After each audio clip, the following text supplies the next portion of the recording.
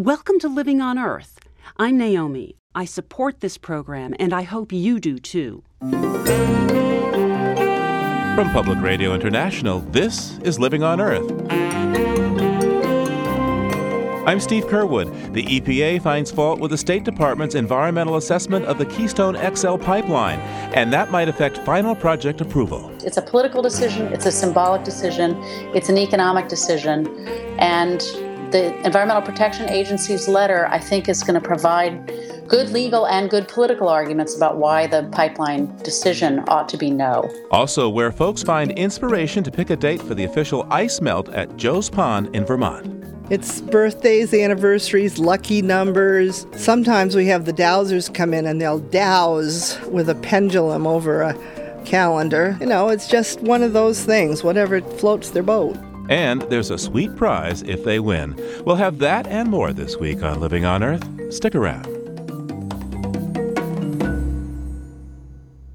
Funding for Living on Earth comes from Stonyfield Farm, makers of organic yogurt, smoothies, and more.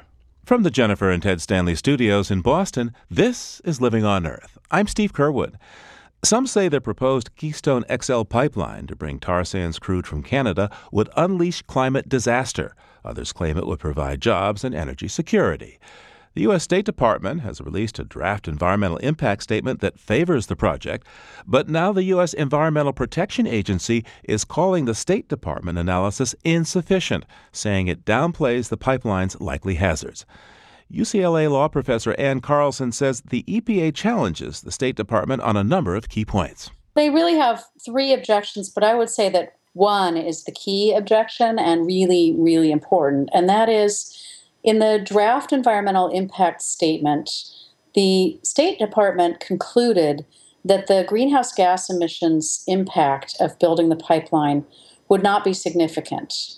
And that's not because the extraction of the tar sands that would then be exported through the United States through the pipeline aren't extremely greenhouse gas intensive. They are. In fact, they're much more intensive than traditional crude oil.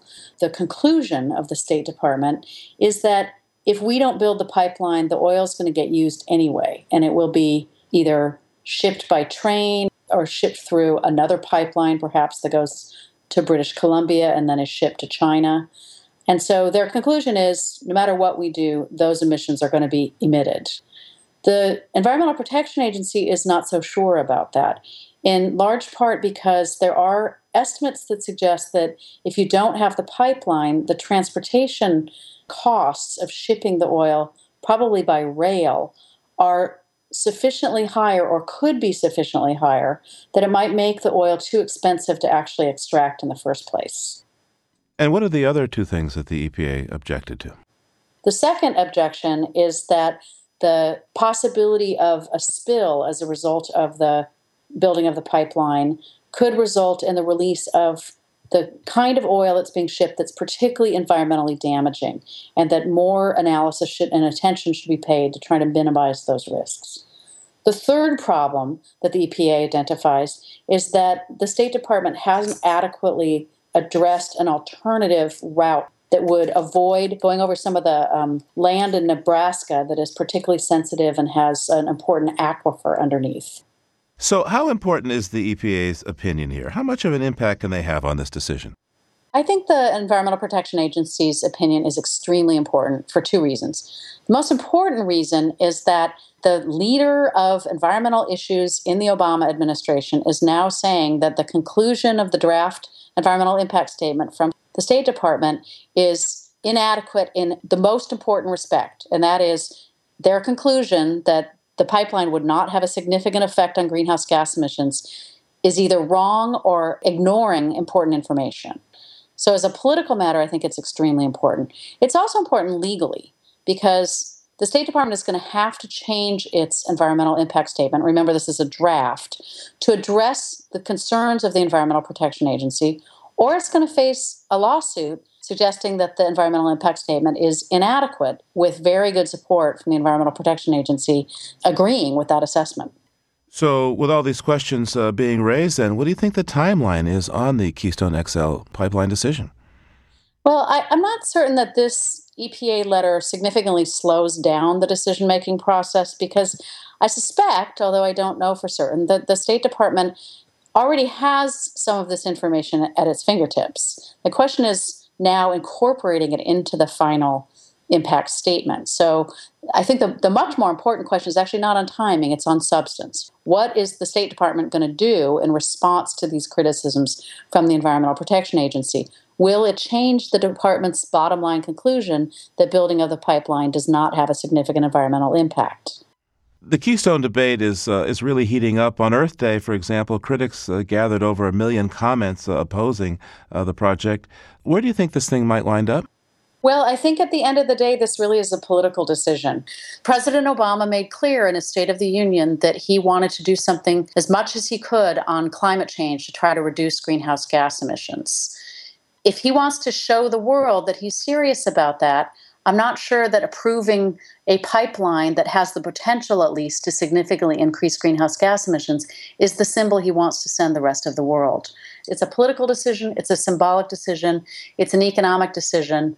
And the Environmental Protection Agency's letter, I think, is going to provide good legal and good political arguments about why the pipeline decision ought to be no. Law professor Ann Carlson is director of the Emmett Center on Climate Change and the Environment at UCLA. Thanks for joining us. Thank you. It's a pleasure to talk to you. TransCanada's pipeline would cross thousands of parcels of private land.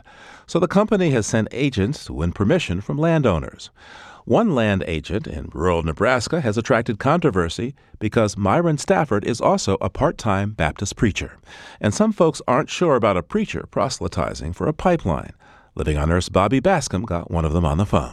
My name is Terry Van Housen, and I'm a farmer from Nebraska. My main operation is feeding cattle. I feed 10,000 head. I've been farming for 45 years. Can you tell me about your experience with Myron Stafford? I understand he came out there to talk to you about Keystone. Myron called me one day and wanted to set up a meeting about running a pipeline across my land. So I met with him. We went back into the break room so it wasn't so noisy. So we started talking about what they wanted to do to my land. We started talking about that. Then the conversation kind of got switched into, he said that he was a Baptist preacher for 3.5 years up at Polk, a little town 5 miles from my office. Then he got to going on that he married some people up there, and he buried some of my friends, and he thought that, God sent him there because of it's such a nice area. And to me, I felt like that he was just trying to gain my trust to get me to sign the agreement through TransCanada to bury that pipeline across my land. So right then and there, that kind of threw a red flag up for me. So he came to you as an employee of Keystone, but he's also a preacher in the local church. What did you think of his two roles? I thought it was a little odd that he was bringing so much of God into our business, because in the conversation, he said that he would never bring work into a house of God, but he sure brought God into my house of work. How did you resolve that conversation with him? When the end of the first meeting, I had 6 questions for him that he could not answer. So he answered them the second meeting, plus I told him on the first meeting that you should be able to freshen this price up a little bit. A lifetime easement for Keystone XL and only a one-time payment for me. So the second meeting come around, he answered the 6 questions. He sweetened up the pot a little bit. There was a little more money added, and I left it with him that I will think about it, and then we'll talk about it again. And he reminded me that after the 22nd, that his offer goes off the board. In other words, you better make up your mind, get on board, else you're going to end up with nothing. That didn't really trick my trigger either. Can I ask you, how sweet was that pot? Yeah, he started, it's a 50-foot swath through my field, 6 foot deep, and for a lifetime easement, it was like $27,000. And he sweetened it up to $30,000. I got to thinking about that. I said, they're going to make millions of dollars. There's over $50 million worth of crude oil going through that every day, and he's offering me a measly $30,000 for a lifetime easement. I don't want it anyway. I don't know if he freshens it up a lot more. I still don't want it because I found all the danger of that pipeline, what it could do to our nice, clean water. Before you met Mr. Stafford, did you have any opinions about the Keystone Pipeline? How familiar were you with it? I was very not familiar. And then Valentine's Day, me and some friends were going out, and one of my friends, she was talking about the pipeline. And I said, yeah, that's going across my land. And she says, oh, gosh, haven't you heard the whole story about that? And I said, no. And I thought maybe it was a good thing. And she said, oh, no, you should be talking to some people and doing some research. So that's when I got on top of things. And I couldn't find anything good about it. It's all bad. Do you have any sense of the feelings of your neighbors and your friends? What do they think of this? Their concerns are, our nice clean water, what happens if there's a break in the pipe. The Okolala Aquifer is right underneath of us. It's the cleanest water in the world. And we're like on top of an ocean of it. And if that crude gets down into our water system, it could ruin their drinking water, their bathing water, my water for irrigation to raise the corn, plus my cattle wouldn't be able to drink that water. It's toxic. It would put me out of business. That's farmer Terry Van Housen speaking with Living on Earth's Bobby Bascom. Native Nebraskan Ted Genoways is an editor-at-large for the magazine On Earth, published by the NRDC. We asked Ted to describe Polk, the town where Myron Stafford preached at the local Baptist church. Polk is a very small town. It's a town of about 300 people that is entirely supported by agriculture. And really the only reason that people come to town is to have dinner at the diner, to get supplies at the hardware store, or to come in to the church on Sunday. When Myron Stafford came into Polk the first time as a land agent, he very quickly became a part of the church life there. He became one of the deacons, and when the sitting minister retired, he was asked to fill in and ended up being the fill-in minister for 3.5 years. And in that time, he not only performed weddings and funerals, but he also managed to secure land agreements from a significant number of the congregants at the church. Ted, in your article in On Earth, you write that if landowners don't go for the soft sell from the local preacher, that Keystone will send other representatives that, they can sometimes threaten people. Could you tell me about that? Yeah, there's at least one landowner that I've spoken to who said that they not only received letters, but phone calls that came in daily and then multiple times a day, and eventually were threatening to use eminent domain in order to condemn the property, and said, if we have to go through that process, you'll have no say in where the pipeline is eventually sited when it crosses your land. And as it stands, it may be all the way to the western edge of your property and far away from your home and your front step. But if we have to go through all of this, we may decide that we're going to run the pipe right where your house is now, and we'll demolish your house and we'll run the pipe through your living room. I think that a lot of landowners feel that sort of threat crosses a line, that it's not at that point a business negotiation, but it is intimidation. What I can say is that I hear enough stories from landowners who I've approached cold, and people who have not come to me, but people I've just gone up and knocked on their door, and they've told me the same stories. I think that there's no question that this sort of thing is going on with the land agents. Now, as I understand it, the governor of Nebraska has given the green light to TransCanada to use eminent domain to build the pipeline. Please tell me about that and how a governor could have that power. Ordinarily, the power of eminent domain would be determined by the Public Service Commission. In this particular case, the legislature, as part of a special session, passed a law that specifically removed that power from the PSC and put it in the hands of Governor Dave Heineman, someone who everyone understood was a supporter of TransCanada and of the project. So with that in hand, the letters that have been going out from TransCanada now always start by reminding landowners that they have received the power of eminent domain from the governor, and they will use it if they don't get cooperation. So let me see if I have this right. So a private foreign corporation is being given the power to take people's land against their will to make money.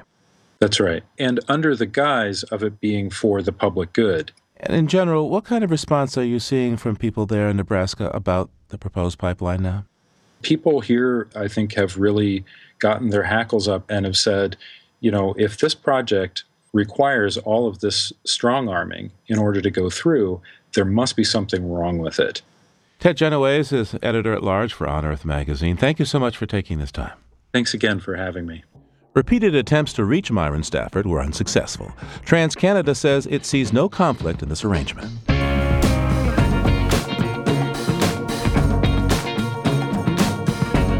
A promising breakthrough in energy storage is just ahead on Living on Earth. It's Living on Earth. I'm Steve Curwood. Just 3 years ago, on April 20th, a deepwater BP oil well in the Gulf of Mexico burst open, spewing over 200 million gallons of crude into the Gulf, fouling beaches, fishing grounds, and the seabed. Now science is trying to understand exactly what effects a spill like this has on the marine ecosystem.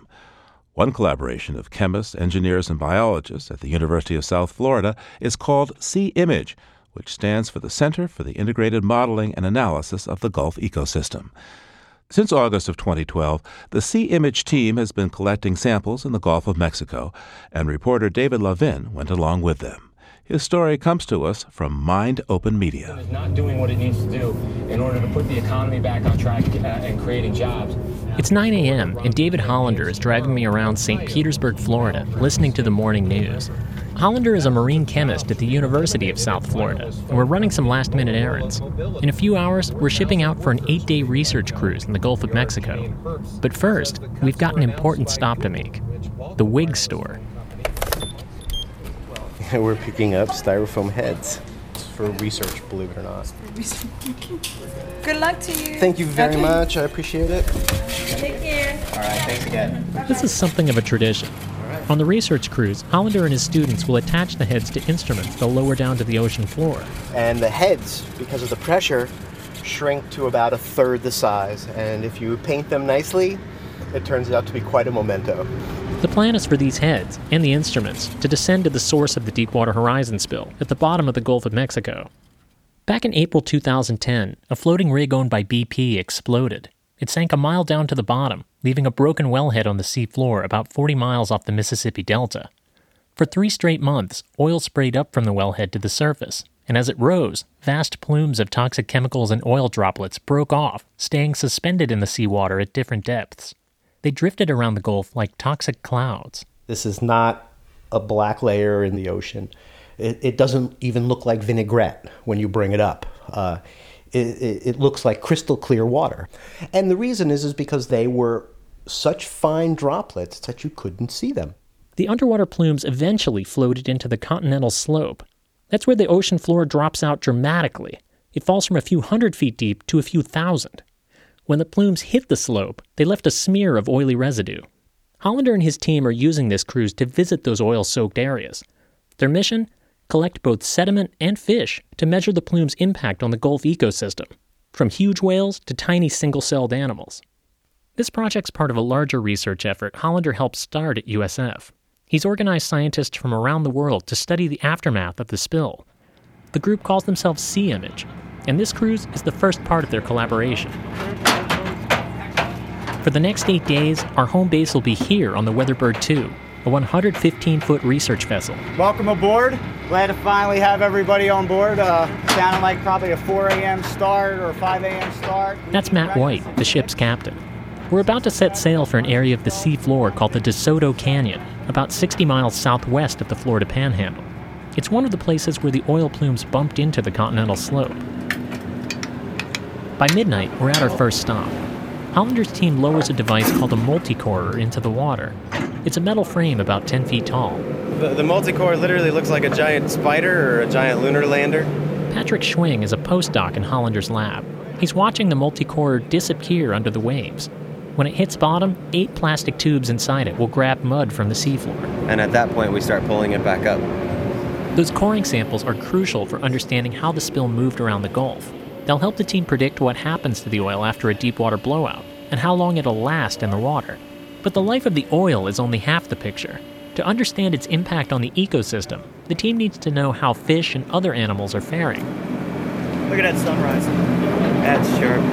The next day, at 6 in the morning, Steve Murawski stands on deck holding laundry baskets full of bait. It's a combination of squid and Boston mackerel. Murawski is a biological oceanographer at USF, and he's running this research cruise along with Hollander. He's setting up for a long day of fishing. His team is using a winch the size of a 50-gallon drum to let out 5 miles of metal cable. Strung out along the cable are 500 baited hooks. It's a technique called longlining. As the cable spools out, it settles across the bottom, attracting fish that live near the oily sediments. It's a unique opportunity to see what's going on with the fishes in the really deep water. We know that there's oil on the bottom. What we're trying to see is if that oil is having any food chain effects. Murawski thinks the toxic chemicals may have been absorbed by tiny animals that live in the sediments, like clams, snails, and worms, which all get eaten by fish. So if there's any oil lower down in the food chain, it might end up in the fish. And if it does, Murawski wants to know. So he's taking samples from all the species he catches on his longline. So what we're going to do is look at the bile, the blood, the liver, the muscle, and then some of the organs of the fish. So that should tell us, number one, is there active oil in the environment? And number two, is it being uptaken by these fish, some of which are of commercial importance? One by one, fish come off the longline and flop onto the deck. Red snapper, dogfish, eels, grouper, tuna. This part of the research is grueling. Murawski and his students work in 100-degree heat, cutting out fish guts so they can test them for chemicals from the oil. When they're done with that, they reach for the bone saw.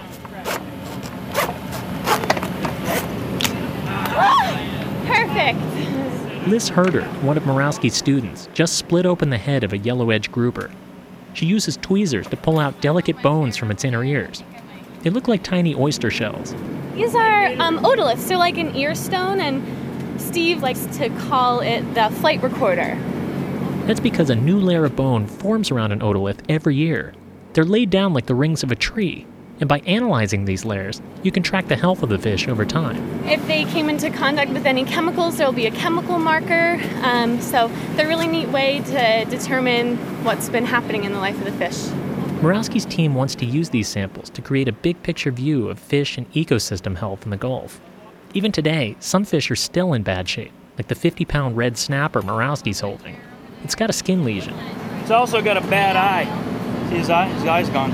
So this is the kind of fish we want to investigate for whether it has any relationship to oil or not.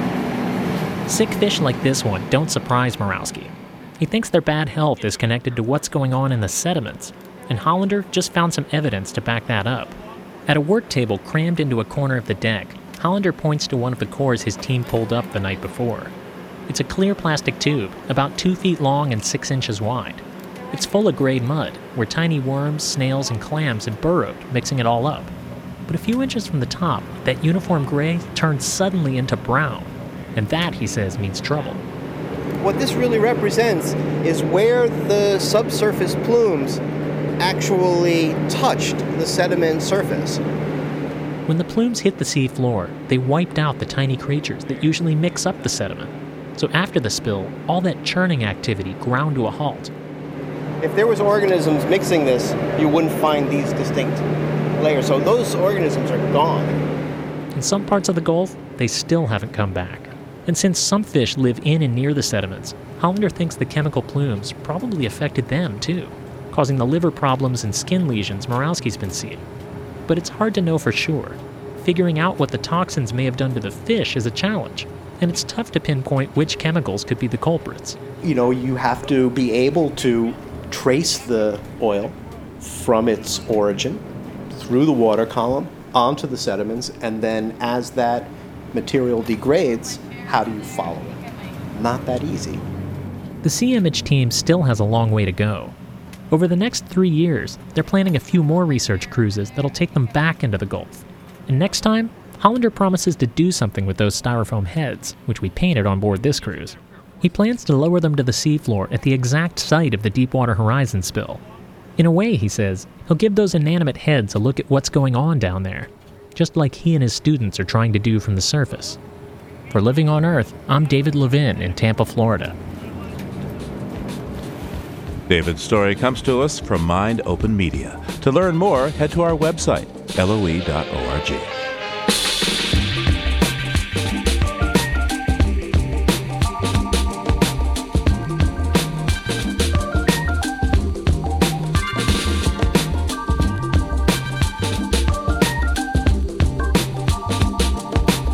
Batteries. They are a convenient but expensive way to store electricity. There is another path to storing electricity that physics has known about for centuries, also expensive and even less convenient. It's called electrolysis, and that happens when a current is passed through water and separates the H2O into its two elements of hydrogen and oxygen. The energy that was in the electricity is released when the hydrogen is burned or oxidized to make water again. Trouble is, this process needs very expensive catalysts to work. Well, now a team of Canadian scientists may have solved the problem of cost, and that could revolutionize the storage of renewable energy.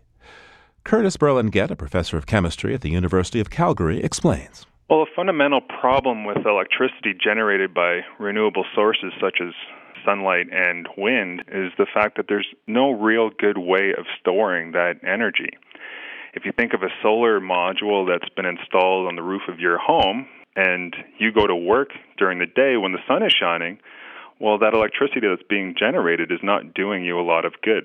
The same thing with wind turbines that are producing electricity at 2 o'clock in the morning when there's no demand.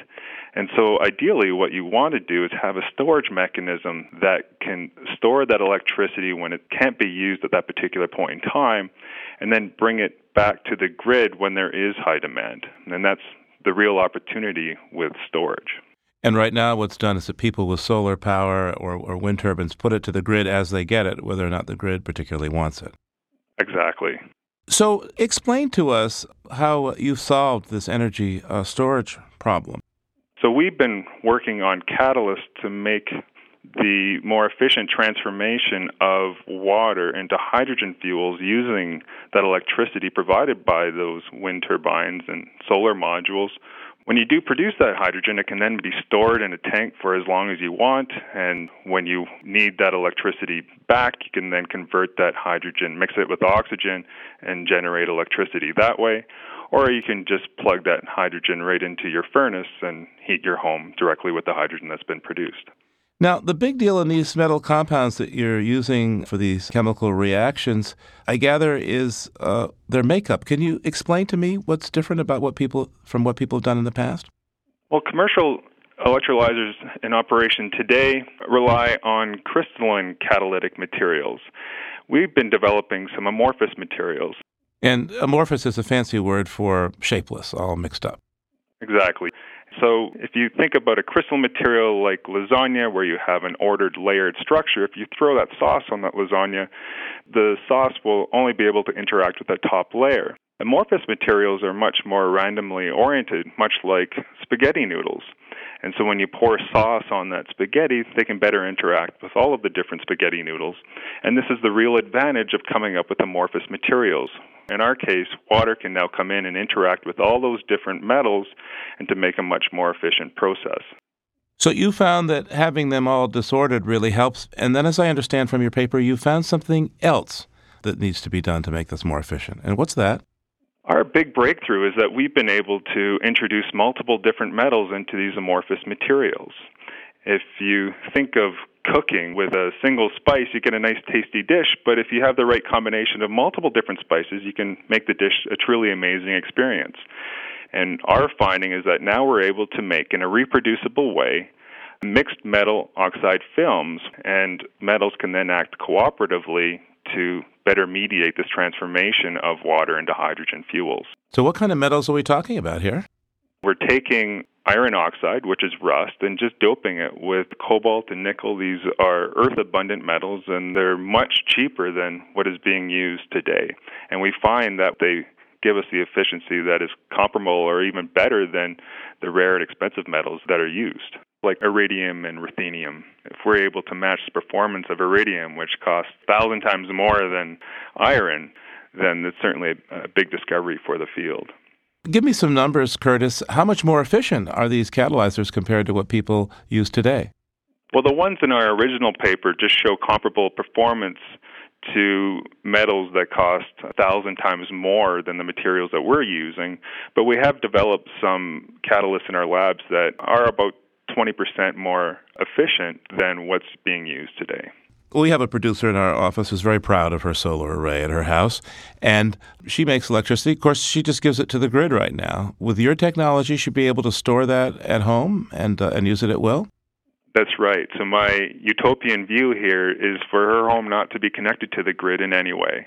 So that way, every home in suburban America and Canada, you never have to worry about tying them up to natural gas pipelines or electrical grids. So when shall we see these electrolyzers that use your process on the market?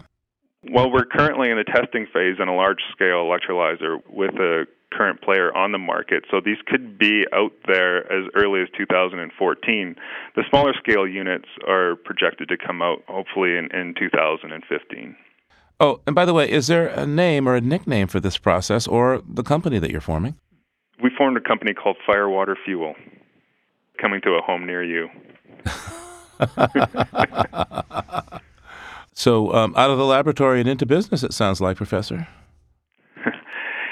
Yes, the reason I went into academia is to stay away from the real world, but here I am. Curtis Berlin-Get is an associate professor of chemistry at the University of Calgary. Thank you so much, Professor. Thank you.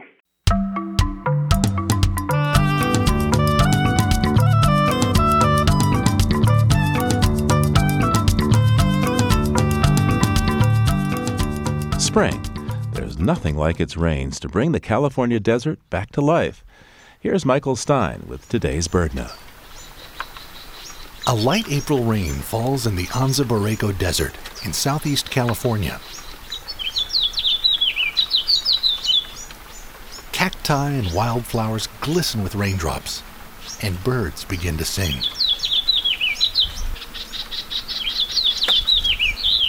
The sweet jumbled notes of a house finch rise above the sound of the rain. A Buick's wren buzzes, then breaks into exuberant song.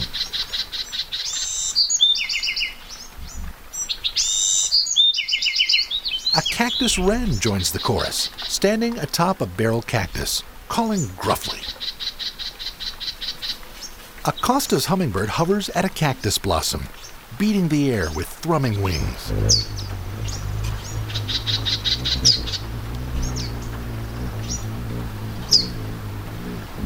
A mourning dove coos.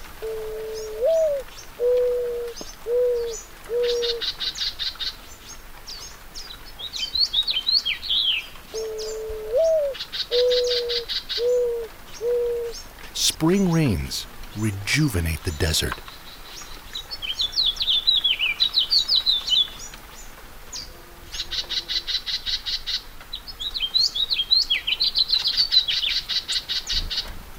I'm Michael Stein. To see some photos of all these birds, flap your way over to our website, loe.org.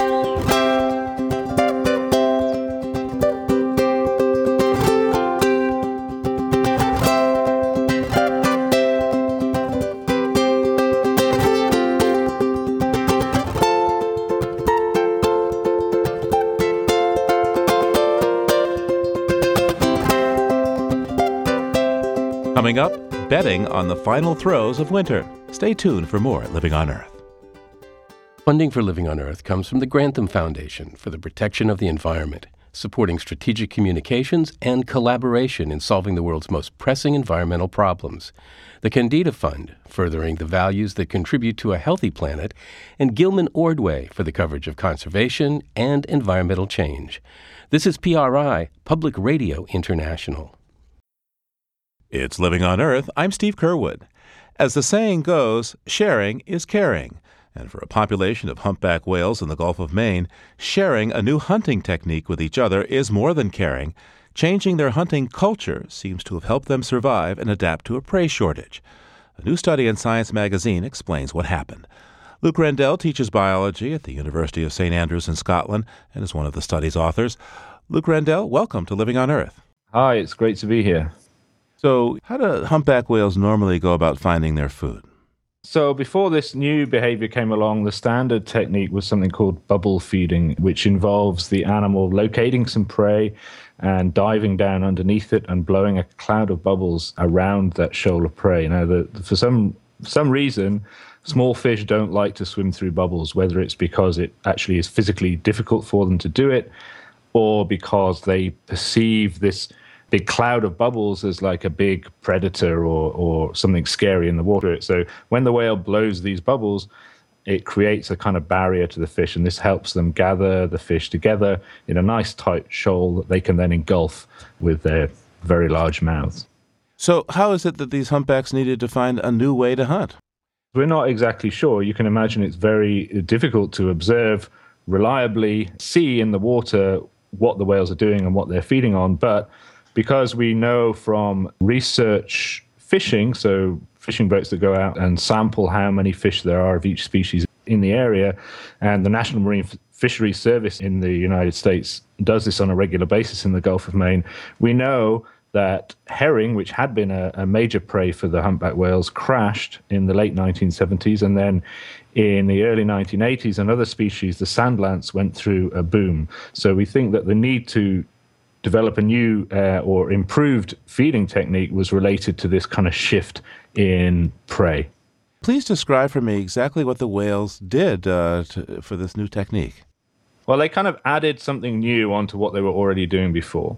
So they would already do this bubble feeding, and then they added on a behavior that's called lobtailing. Lobtailing just means hitting the water with your tail. This is not new to humpbacks as a whole because they do it all the time in social interactions. What was new was that they stuck it on the start of their bubble feeding sequence. So instead of just diving and making bubbles, they would hit the water with their tail a few times and then dive and make bubbles and go through their normal hunting technique. We don't really know for sure what function that serves. We think maybe that it creates a kind of disturbed patch of water at the surface, which prevents the fish from swimming and jumping out of the way, for example.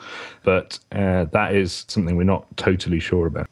And now this feeding method has spread among the whales. That's correct, yes. So from one whale doing it in 1980, the current estimates are that somewhere between 35 and 40% of the population now know about and do this behavior. And your paper says that this feeding method is spread among whales by observation. So I'm just wondering, how much of a new discovery is it that humpback whales learn from each other like this? Well, in terms of actual physical behaviors like this lobtail feeding, then that has never been described before. What we do know, of course, obviously, is that humpbacks are very famous for their songs. In the 1970s, there was a craze of putting out CDs with humpback songs on them, and they're very striking and famous animal displays. And we know that they learn that song from each other, because we've observed population songs changing very rapidly in ways that you can't explain in any other way than that they are learning the song from each other. So the idea that they learn some kind of behavior from each other is not new, but we had no idea that it actually involved things like their feeding behavior as well as their song. So this is essentially a cultural change. Yeah, so it's culture in the sense that it is learned from other individuals, right? The pattern of spread that we observed was much better explained if we took the social network into account than if we did not. So animals that hung out together a lot, if you hung out with an animal that knew the behavior already, you were much more likely to learn the behavior yourself. So we don't actually know for sure whether this lobtailing is functional in the way that I sort of speculated about earlier, or whether it is just an arbitrary thing, right? We just wave our tails this way before we eat. In many respects, from the perspective of understanding it as a cultural behavior, it doesn't really matter whether it's functional or not. The interesting thing is that it is spreading through the population in the way that we've seen it does. So how extensive is the whale's sense of community? To what extent do they share knowledge and behavior widely, do you think?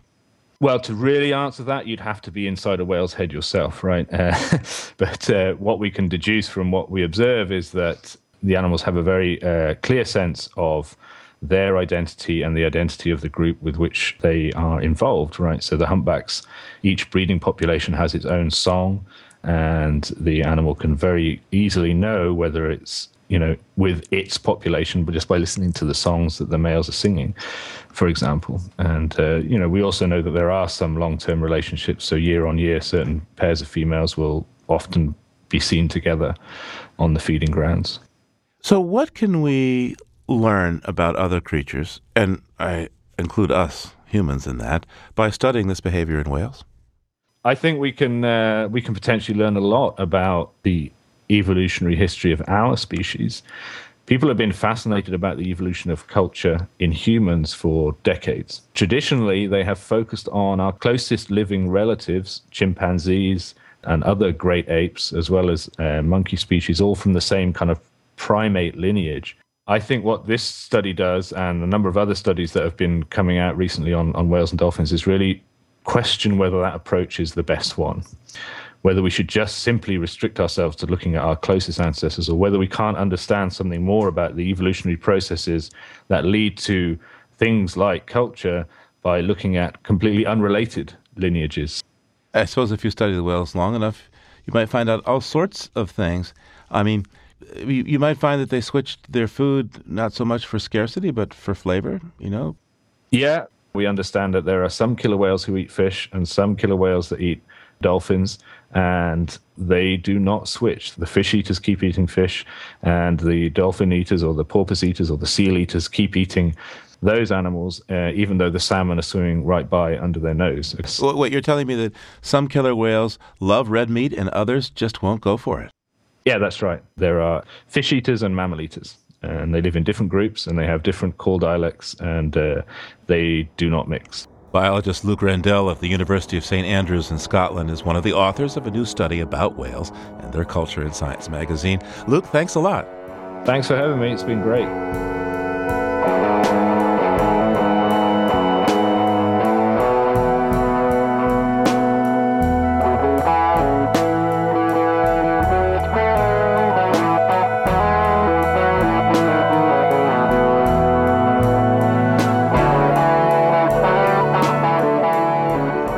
Spring is well underway in much of the country, but way up north in Vermont, winter is only now loosening its icy grip. And that means it's time for Little Joe's Pond, tucked between the towns of West Danville and Cabot, to step into the spotlight. As the thaw takes hold, Vermonters head to general stores throughout the state to buy tickets for the Joe's Pond Ice Out Contest. Living on Earth's Emmett Fitzgerald, Vermont-born and bred, has the story. All you have to do to win the Joe's Pond Ice Out Contest is guess the precise time that a flag attached to a cinder block resting in the middle of Joe's Pond in West Danville, Vermont, will fall through the melting ice. The Ice Out title goes to the best guess. Whoever comes closest, or usually it's right on, the exact minute. Jane Brown is the current co-chair of the Joe's Pond Association's Ice Out Committee. When the contest began in 1988, only a few hundred people took part. But she says the competition has grown. This year, we've sold almost 12,000 tickets. Tickets go for $1 apiece. The organizers take out their expenses, then the pot is split between the Joe's Pond Association and the contest winner. This year, it's a decent chunk of change. It'll be just under $5,000 after the split. I grew up in Montpelier, about 30 miles away from Joe's Pond. As a kid, I saw Ice Out tickets for sale in local shops and wondered about the contest, so I decided to check it out. I met Jane at her house, and her husband Fred took me down to the pond. My role mainly is to help my wife, and in addition to that, I'm the webmaster for the Joe's Pond Association. He takes me to the shore where the dark ice stretches to the opposite bank. It's a balmy 65 degrees, but it's still frozen. The only open water is right at the edge, where a fountain shaped like an otter spits water into the pond. Fred points out the red flag sticking up from a cinder block about 100 yards out. Then we head back to the deck of a small house where the official Ice Out clock is set up. Actually, this is a new clock this year also. Oh. It's a weatherproof clock. A series of wires connect the clock to a rope that runs all the way out to the flag. And you see the wires coming from the clock. Right. Down to the other deck and out to the flag. When the flag breaks through into the lake or floats away on a loose chunk of ice, the rope goes taut. When that connection down there is pulled, well, this clock will stop. So that will be the official ice out time. The rules of the Joe's Pond Ice Out have been in place since a man named Jules Chateau started the contest in 1988. Chateau and his friends would come out to the pond during the winter for beer and cards. Probably they had a little cabin fever, and so they just started saying, let's guess what time the ice will go out. It spread from them, and pretty soon they started having tickets in the stores, and here we are today. The place that sells the most Ice Out tickets today is the Hastings store in West Danville. A wooden sign on the front porch reads, "Ice Out tickets sold here," in painted red letters. It's squeezed next to the Joe's Pond craft shop and doubles as the town's only post office. The Hastings store is the hub of this one street downtown. Hastings looks like what it is, an old-fashioned family business. It's been in my family since October 13th, 1913. That's Jane Larrabee, formerly Jane Hastings. She says that her family has been tracking the ice for generations. Before the contest got going, her father and a friend of his would bet on whether the ice would go out before May 1st. And they'd bet $1, and they would tack that $1 to the ceiling, right about there. Then whoever would win would let it ride till next year. So we had those $2 stuck to the ceiling for years. Jane and her husband have sold over 1,000 Ice Out tickets at the Hastings store this year. Most of these go to locals, but the Joe's Pond Ice Out contest has begun to go global. I did sell a ticket one fall foliage, and in May I got a phone call, and I said, well, where are you calling from? And he said, South Africa. So we're known, far and wide. Jane shows me one of the tickets. It has the dates of the last 3 Ice Outs on it, but that's all the help you're going to get. She says her customers have some unique ways of making predictions. It's birthdays, anniversaries, lucky numbers. Sometimes we have the dowsers come in and they'll douse with a pendulum over a calendar. It's just one of those things, whatever floats their boat. These days, competitors have a new variable to contend with: global warming. Over the past few years, Vermont winters have been getting milder, and the Ice Out times are creeping up the calendar. In 2010, the ice went out on the earliest date on record, April 5th. So that was the year they had, 3 or 4 days of 80-degree weather. That's very unusual. In fact, my husband sold that ticket. He told the fellow that never, ever gone out that early. And the fellow said, well, it's just a donation. Then I won $5,000. So. Right. But this winter has been cold, and Jane's hoping the ice will hold on till May.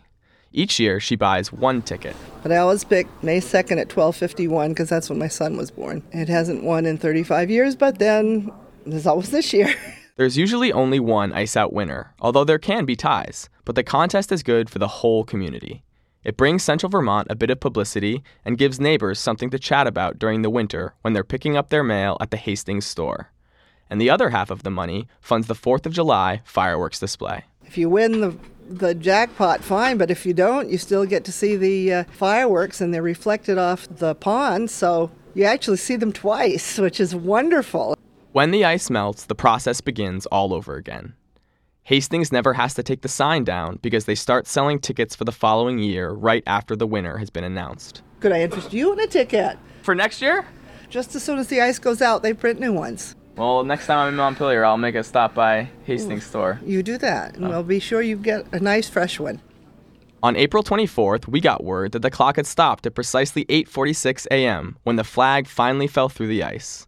The winner of the 2013 Ice Out is Gary Clark of Barre, Vermont. I called him up. Congratulations, Gary. Well, thank you very much. It's still in shock. Time to come down off the cloud, move on, I guess. How did you make your guess? What kind of methods did you use for your prediction? I've been playing the last few years, and this year I decided to splurge and bought 30 tickets, and I worked back from, say, May 1st, picking a time in each day. So that's about my scientific procedure. So you cast a wide net? Yes. Now, Gary, if you don't mind my asking, how much is the purse? Just under $5,000. And what are you going to do with the money? I'd probably donate some of it. I am quite sure. And my wife knows about it, so she's entitled to some of it. Thanks for joining us, Gary. Well, thank you very much. Huh. So Gary won $5,000. Maybe I will buy a ticket for next year. For Living on Earth, I'm Emmett Fitzgerald.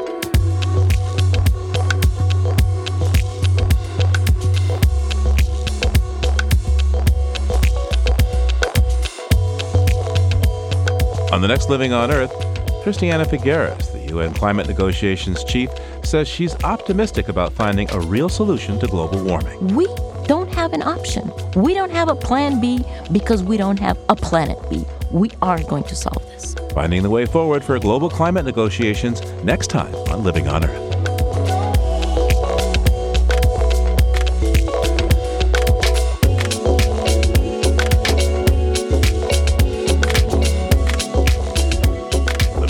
Produced by the World Media Foundation. Naomi Ehrenberg, Bobby Bascom, Emmett Fitzgerald, Alicia Zhuang, Hainat Khan, Helen Palmer, Adelaide Chen, James Kerwood, Jennifer Marquis, and Gabriella Romano all helped to make our show. Jeff Turton is our technical director. Allison Lirish-Dean composed our themes. A special thanks this week to Ari Daniel Shapiro and Mind Open Media, with support from the BP, the Gulf of Mexico Research Initiative. You can find us anytime at LOE.org and check out our Facebook page. It's PRI's Living on Earth. And we tweet from @LivingOnEarth. I'm Steve Curwood. Thanks for listening. Funding for Living on Earth comes from Stonyfield Farm, makers of organic yogurt, smoothies, and more. Stonyfield, working to produce healthy food for a healthy planet. Stonyfield.com. Support also comes from you, our listeners, the Go Forward Fund, and the Town Creek Foundation. PRI, Public Radio International.